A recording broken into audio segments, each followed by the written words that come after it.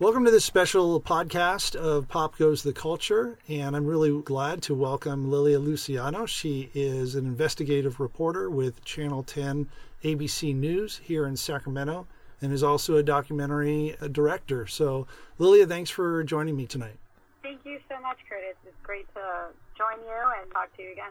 Some of the background is that Lilia and I got a chance to work, and I collaborated with her some on some pieces that she did a little while back when the executive orders were coming out for the refugee resettlement program that were dramatically impacting the refugee resettlement program. And of course, at that time, I was the field office director at the Sacramento field office of World Relief, and really came to admire her work, her energy and her skill and her perspective. And so I thought, as we were going to dive into this question that I'd like to ask tonight, which is the news media a performing art?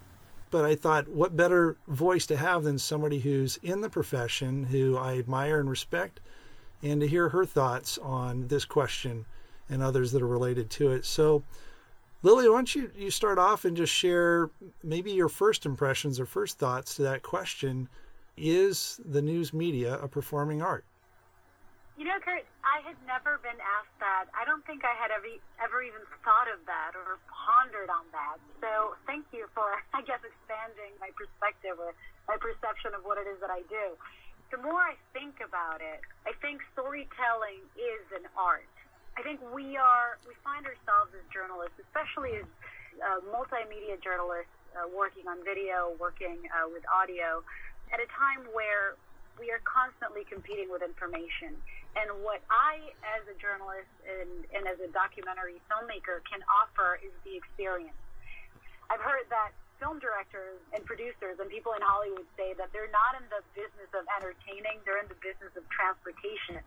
And I think that is spilling into journalism more and more. We compete with so many platforms. We compete with Twitter. So right now, our human limitations or human capacities limit us in terms of where we are and how we're gathering news, because things are happening way too fast. They're happening from the first-person perspective, from people who are living through those events and communicating them through Twitter. Or directly from the mouths of influencers and world leaders. And so for us, there has been a transformation. When I studied journalism, I thought it was all about the information. I studied broadcast journalism, where you learn to do a package and you just deliver the most essential information that people need within 1:45, minute 45 package, with three kinds of shots. You get a close-up, a middle, and a wide shot, and that's as far as it goes.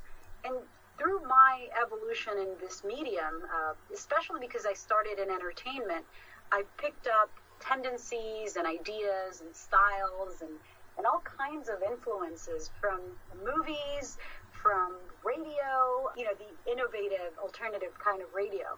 I picked up ideas from magazines, but especially, I would say, from entertainment, television, from documentaries, and from films, even fiction. That's not to say that the information that we're putting out there, that I am putting out there, is in any way flexible, but the style and the way in which I present the information has to be creative. And so whenever you walk into a field where you have to use creativity, I immediately think of art. So yes, I certainly think that, at least in the way that we're doing things here at ABC 10, which is what I was hired to do, is a documentary style format that keeps people engaged, that brings them closer, that innovates, that thinks of ways that people can get not only visually closer, but emotionally closer to stories and to other human beings. So yeah, it's a kind of art. Yeah, it's interesting. The facts are not. The facts are definitely not. That you can't get creative with. Yeah, I think that's what's interesting about it, and is some people might immediately assume that if we're saying that news media is a performing art, they immediately assume fiction with that. And yet, I know this is a very different field, but I mean, my training and my background is in homiletics and in preaching and public speaking. You try to employ in those contexts the same kinds of techniques that hopefully will maintain people's attention. I think technology, social media, the exponential nature of access to information in the past decades is obviously a blessing and a curse. And, we can talk for hours, days, years about the pros and cons. But I think it certainly pressures us in this industry to get creative. In the past, it was all about leave the newsroom, drive as fast as you can, grab that soundbite, bring it into a computer or a linear editing device, feed it to a satellite signal, and then people will get access to it. We certainly live in a very different world. And, I think people who are in my field who are still kind of frustrated about innovation and I have these conversations almost daily and refuse to consider the creative parts of presenting information and of storytelling and the need for innovation. And the people who resist that and the people who think that there's something wrong with it are at a disadvantage. I was just wondering, in the process of telling a story and doing that creatively, you can't augment the facts in order to tell a more compelling or creative story. And I'm just wondering, do you feel like that's an issue within news media, particularly in the U.S. context? Or do you feel like, for the most part, that's not as much of an issue? It has to do more with people's misunderstanding of the medium itself and how you need to tell the story creatively. Does that make sense? It makes sense. So I think, if anything, we are more truthful and transparent now.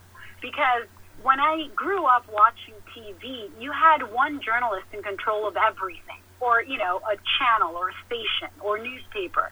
And there's some kind of competition, but the level of access that people have now certainly force us or pressure us or create an expectation for us to be very transparent. And let's take storytelling as I do it as an example. So in the past, I had to change my voice and have this radio or television personality voice that I don't know, that people thought was more credible. I had to wear certain outfits. I had to wear makeup. I had to edit out the extra remarks. I had to manicure and polish information. I had to hide cameras and microphones. Right now, because people can do what I do from their phones, and they know how to create the content that I create, they can do it on their own too. What I like to tell people is, I just get to do this for a living and bring you into my journey.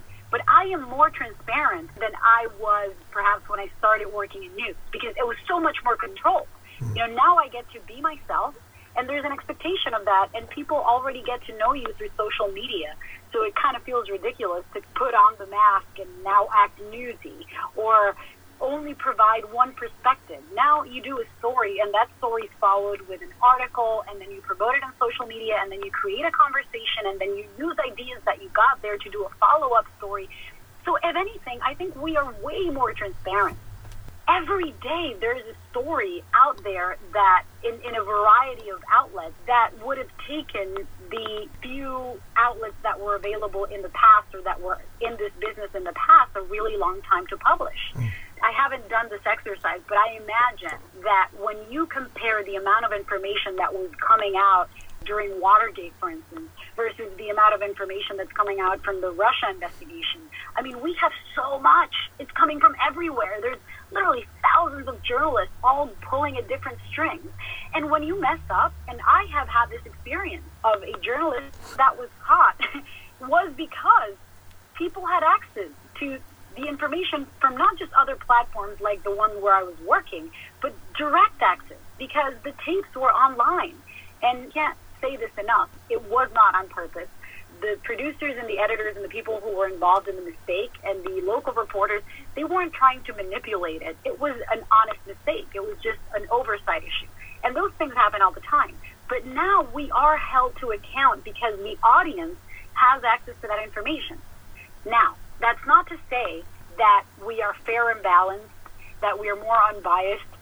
I think now we as journalists also afford ourselves a lot more of our own experiences, perspectives, background, opinions into the stories we tell, precisely because there's so many people competing and so many other voices. So, there's pros and cons. There is the problem of living in a bubble and the isolation that the networks and the social media networks create, where people's ideas are just replicated by the people they have around. So they end up seeing an entirely different reality than other people who believe otherwise. If you wake up and you listen to Democracy Now! And then turn on MSNBC and go to bed with Rachel Maddow, you're going to have a very different experience than if you wake up and you listen to Alex Jones and you watch Fox News all day. Both people are going to trust and think and feel that I have the truth. There's certainly a problem with the diversity of outlets, and not just because of technology. I think this started with the 1996 Telecommunications Act. And even before that, I think it was in the 80s where they wrote the Fairness Doctrine. That completely changed the nature of news.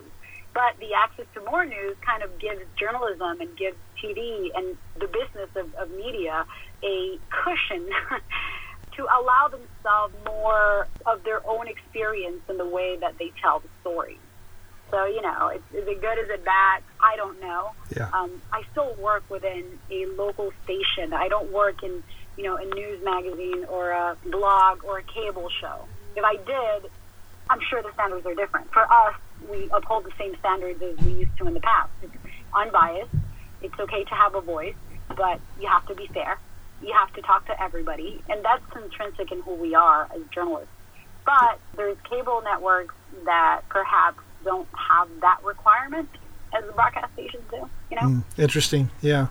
Well, I think that one thing that I hope that this conversation does for individuals who will eventually listen to it is both realize the sense of how nuanced this conversation can be, and hopefully have a little bit more empathy for those who are engaged in news media and journalism, and that this leads the kind of conversation that moves us away from the more knee-jerk, black and white conversation around journalism, around news media, and public discourse as a whole moving forward. So, yeah, I think people have to question. I think we are wealthier because we have access to more information and more platforms, we as individuals. But I think we also have a responsibility to question the voices that are talking to us, and to have, a healthy diet of different voices, I wouldn't say the extremes. The extremes I don't think are ever good, but a variety of directions, a little bit of the right, a little bit of the left, a little bit of the independent, and question and have,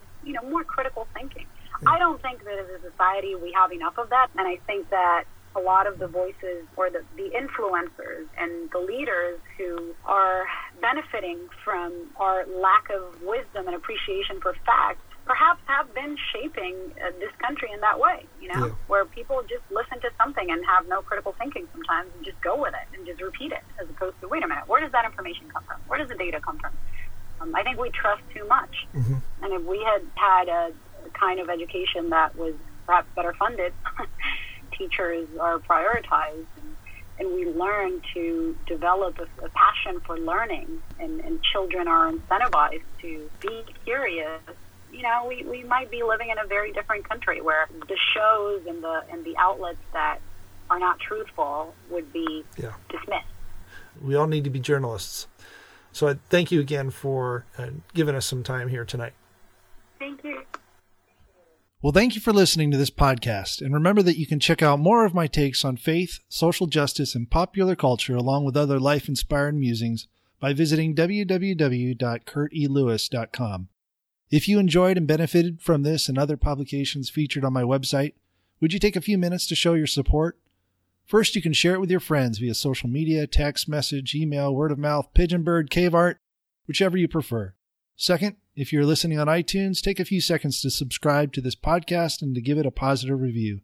Lastly, you can help me to continue to produce these podcasts by making monthly or one-time financial contributions. Click on subscribe/support on the website to learn more. Again, thanks so much for listening.